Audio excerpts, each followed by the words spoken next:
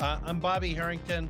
We're so glad to have each and every one of you with us. Now, today I wanted to talk to you about why I believe this conversation is so important today. I believe that God's plan is that families disciple children. I believe the most important discipling ever done is done in the home. And to help us with that, we have two experts today, and I want to introduce them to you. Let me first introduce Jason Hauser. I want everybody to know about you. J- Jason leads Seeds Family Worship, which is a national ministry helping families to disciple their children. And we're going to hear more about Jason, but I just want to say it's a real honor to have you with us, Jason. And Awesome, forward to Bobby. what you're going to say. Thank you so much for having me. I'm looking forward to this community All today. right, now you stay there for a second, and let's have Jay Austin join us. Jay Austin is the family discipleship minister at my church, Harpeth Christian Church, but he's much more than that. He is also the pilot, the creator, the guide of this incredible resource that you're going to find today at renew/RLTC, which is basically a website that's fantastic for church leaders and for families. And Jay's going to talk to us about that. Jay, welcome. Thank you, Bobby. I'm looking forward to this. You said it was an important conversation. I believe this is the most critical conversation we can be having. So thank you for doing this. Yeah, it truly is. And we're going to explain that. I want to just start off by talking about my role as a lead pastor in the church. And to do that, I just want to walk you through a thought process and show you why this conversation is so important. And especially as we talk about it from our chairs as the leaders of our churches, in the sense that when we are a lead pastor of a church, we have this privilege of talking about things and of giving airtime to things and of leading the church into things. And it's such an important stewardship. We want to make sure that we are stewarding it in the exact right way. So I want to walk you through a thought process, and then Jason and Jay are going to jump in and help me with it. By the way, I may have said this inaccurately, so it's going to feel like a little bit of a commercial. And I want to talk about that because we have zero desire ultimately to have a commercial or market stuff, but we have a desire that people disciple their kids. And in most churches, the biggest barrier is going to be tools and material. People will say, yeah, I want to disciple my kids, but will you show me how to do it? Lead pastors will say, I want to emphasize it, but I don't know how to guide my folks. So we have two things today that we're going to emphasize: the Real Life Theology Conversations book, and we're going to explain what a catechism is, and also this incredible website with free church and family tools that'll really help everybody. Please do not get lost in the material, because the material, you may find something better. We don't know of anything better, but if you do, you should use that. Let me just say that to get that out of the way. I'm so excited about this because, I've been a lead pastor, a lead senior minister for 36 years, and I've never seen material this good. And I'm so excited about it. It's going to come out of me. Now, we know this in history, in North American history, 80 to 85% of people who become Christians do so by the time they're 14 years of age. So those of us who care about evangelism, those of us who care about reaching people, those of us who want to depopulate hell, and redeem the world and bring the kingdom of God, we would right away go, wow, 80 to 85% is going to give me my most effectiveness. Boy, from a pragmatic basis, I just need to focus on that. Now, I want to bring something up God's plan A is ultimately going to be the family. Genesis chapter 2 begins with that, right? Where it says, God created the woman and brought her to the man. He said, and she's now bone of my bones, flesh of my flesh. And so God unites the husband and wife in marriage, and they become one flesh. Well, it becomes the basis, the primary basis of the mandate that God gave to fill the earth and multiply, and then through Jesus to literally repopulate the world with disciples of Jesus. So we can say the family is really important. And I would point to Ephesians 6, not just the family, but the fathers. Fathers, do not exasperate your children. Instead, bring them up in the training and instruction of the Lord. Now, here's my point. Where are fathers going to learn to do that? And I suggest that where they're going to learn to do that is the local church. God's plan for the education of families is the local church. And where there are no families, if there's a breakdown in the family, and we know that approximately 35 to 40% of all children now are being raised in single-parent families, then it's got to be the church that helps the family, fathers and mothers, or blended families, or single mothers, or single fathers. The church has to help families because the family won't know to do what the family needs to do apart from the church. So when we look at this text, which is written to a church, Paul wrote it to the Ephesians, that the Ephesian church would teach the fathers. We see this emphasis on fathers and a reminder, as Jason's going to share with us in the next section, that fathers are the primary leaders in the family, discipling their kids, but they do it with wives. And in fact, it's fathers and mothers discipling the kids. And if there is no father, the mother does it. And if there is no mother, the father does it.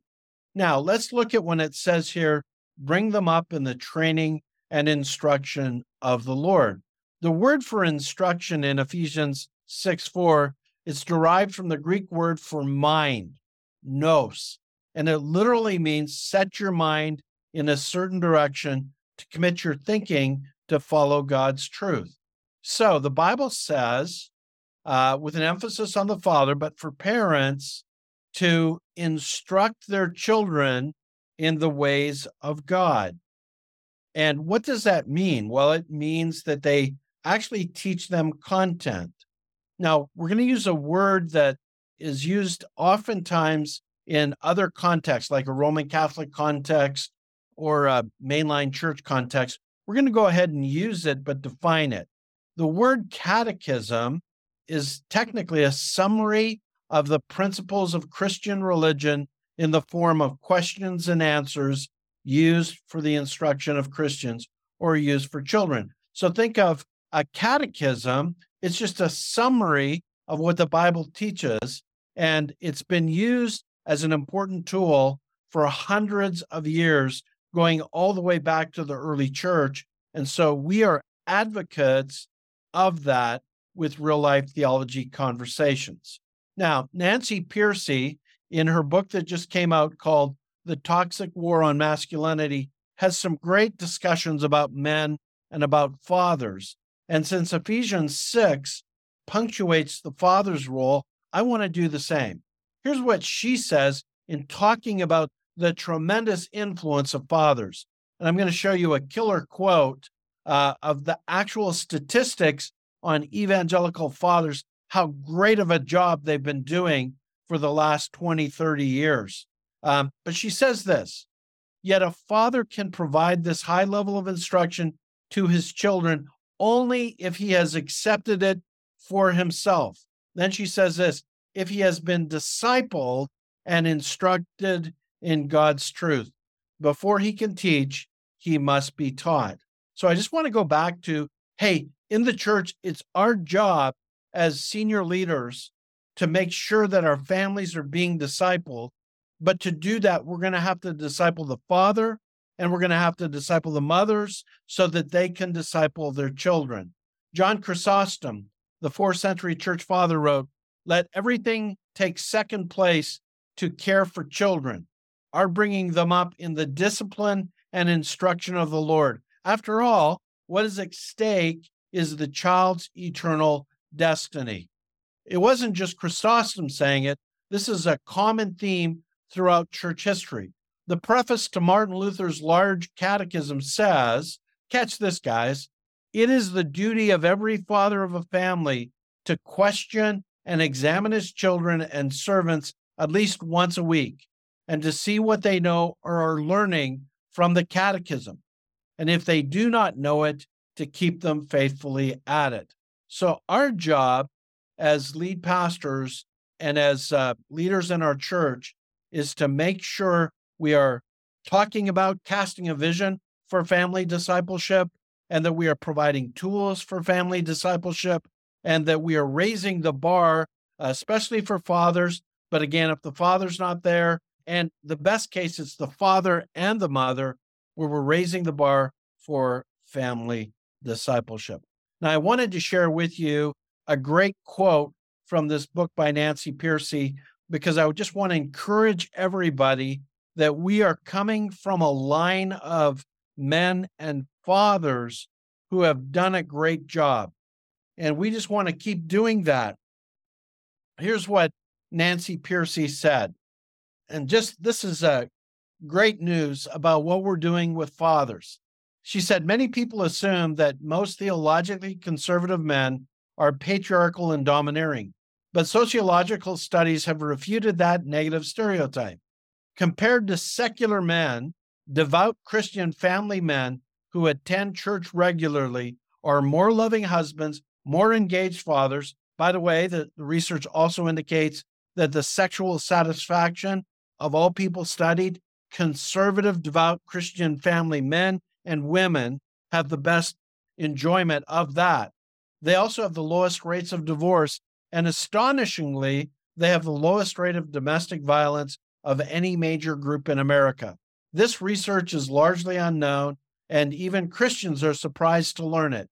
The evidence shows that Christianity has the power to overcome toxic behavior in men and reconcile the sexes, an unexpected finding that has stood up to rigorous empirical testing. We should be bold about bringing that to the public square. So I just want to say we come from a long line of people who have advocated for what we are advocating, and just want to call everybody back to that. So I'd like to ask Jason and Jay if you'll join with us now.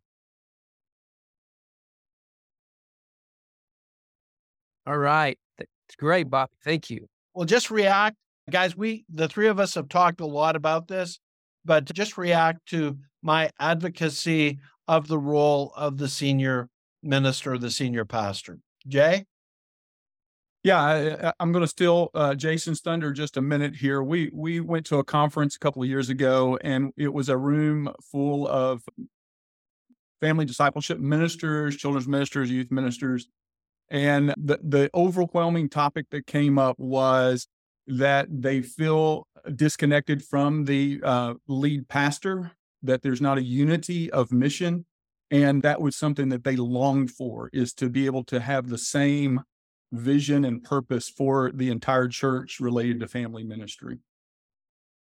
Yeah, and at that conference, there were even some senior pastors as a part of that discussion group that were even having a revelation within themselves, as I heard some of the other family ministers and children's ministry directors speak that, like, hey, how can I take a greater role? And one pastor shared a story. He said he had been at this conference a year prior and was convicted and went back to his church and led a whole month on family ministry, family discipleship, child discipleship. And he said he was really able to include the whole church in that discussion. It was their Sunday morning. They committed the month to it, and he was so thankful, and he saw a lot of fruit from that. He said, he was a little trepidatious at first to like, okay, we're going to be talking about families for a whole month here, and is that going to exclude people? But he found it really brought community and church together. So we want to encourage senior pastors in that. That's something that we want to be careful to include everyone, singles, people at different stages of life, empty nesters. But I think to teach these principles of family that are core in God's word, really actually strengthens the church community. And of course, it's all of us as a church, we're a family, and all of us are called to pass our faith down to the next generation scripturally. And so it's something that I think a senior pastor, it's a way that they can pull together the whole church as a community. So, You guys, if I was sitting there listening to this myself, I still serve as a lead pastor of a church, I'm thinking, oh no, now there's another thing I get. The Sunday comes after Sunday. I've got to preach really well. I got to lead well. I got problems with the elders here, staff there. I've got people with problems now you're telling me that the most important thing I'm going to do is helping people with family decide. It can feel a little bit overwhelming. yeah, Completely. And I just want to say, I don't want people to feel that, but we want people to realize it. yeah, Because variably, when it's a conversation around family discipleship, lead pastors send other people rather than going themselves. And we just don't want to do that. yeah. Well, I made a note, Bobby, when you were talking about Ephesians 6:4 about fathers do not exasperate your children, but bring them up in the training and instruction of the Lord. When you said, where are fathers going to learn this? And fathers and mothers, where are they going to learn this? Well, I didn't grow up in a Christian home. And when God really did this amazing work in my life and turned my heart back toward my family, literally as the Lord turned my heart back to my children, to my wife, and I was a part of Bobby Harrington's church. And when God did that work in me, I didn't have that modeled to me as a child or as a young person. I didn't grow up in a Christian home. It was the church that taught me how to do that. Bobby, you were part of that discipleship for me as a lead pastor, coming to our home, spending that time. I know it's difficult in this day and age and with bigger churches and communities, but having pastors, both the pastors, the elders, and other married couples, there were many people in that season when my kids were young that spoke into my life, that spoke into our family, that changed our family and changed our trajectory. But we really learned this from the church. I mean, we're an example. It's like, as you're saying that, I'm like, I didn't know. And when I started doing any kind of family devotions, my boys were fighting and I got angry and I did it all wrong. And just like, but I was committed. I was encouraged. I was part of a community where that was such a high priority that I'm like, I am going to do this because I know this is most important. And Bobby, when you dedicated one of my sons, you spoke Deuteronomy 6, over our family and what that looks like. And so it was years and years. I'm still learning. I'm an empty nester now. I'm still learning these things, right? But Boy, and I'm still learning too. But the importance of this for all of us, whether you're a senior pastor, a family ministry director, an elder here, like for us as a church, and I'll talk about this more when my talk, but it's such an important moment for us to come alongside families. And we're going to share with you, we don't want to miss this moment to come alongside families. And so we do want to create not a burden, but a conviction and a sense of urgency around what we're talking about today. That's so true. Jay, why don't you jump in here? Yeah. We have been in a model of attractional ministry where we've been attracting children and we've been attracting youth, and primarily it's been based on topics and how to attract them to the church. That's not working. We are seeing them leave at college level, high school level, and not returning to the church. And so we have to take seriously what the Bible has taught about discipleship and family discipleship rather than what the culture is telling us to do. And that's hard. It's a culture shift. But we have to be committed to that. And to be honest, that sometimes takes us getting out on a limb and then keeping out on the limb long enough for the culture to develop. And so this is something that we say we're going to be family discipleship driven. The first year is bumpy. The second year, you're starting to get your feet under you. But by the third year, people's eyes are opened up and you start to see a consistency of families attending church week in and week out rather than 1.5 times a month. They're coming 3 times a month. And you see that it changes because there's 2 families involved here. There's the family that is doing the discipleship, and then there's the family of God. He's put senior adults, he's put young families, he's put singles together to model the family of God. And so when we put those 2 things together, it's an amazing recipe for giving a beautiful vision of what family looks like. And we've lost it in our culture. We have an opportunity in the church to just recapture it. The other thing that's happening in our culture today is that the world is just on turbocharge, out discipling the church. In many of our churches, we have a Sunday gathering and a small group. And if you can get somebody to come to church regularly, like say three times a month, and get them in a small group, that's a very committed person. But think about that. Their kids will have children's ministry on Sunday, but in a small group, they're typically not doing things. Now, some churches have Wednesday night, but if you compare the discipling the church programs are going to do compared to the families, there's no comparison. And the reality is God's plan A is not that the church would disciple the kids, that the church would disciple the families to disciple. The church would disciple the parents to disciple the families. Like we just got to realize that's the culture that we've got to work so hard to create, that the scorecard is family discipleship is the most important scorecard a church can have if we care about long-term fruit. Because and that's the vision. Yeah. Jump in, Jay. I feel like that is so good. We can do good ministry week in and week out. We can do exciting things. We're getting ready to do Vacation Bible School. We're excited. But what happens 10 years, 20 years, 30 years in the life of a child until Jesus returns? That's really our desire to watch that happen.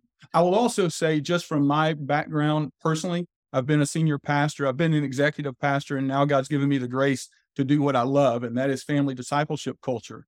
But any success that I have really comes from Bobby's voice on the stage and leading as the senior pastor. That gives me the runway to be able to lead out. And so that role is paramount in family discipleship. Yeah. That we picked the title of this session on purpose.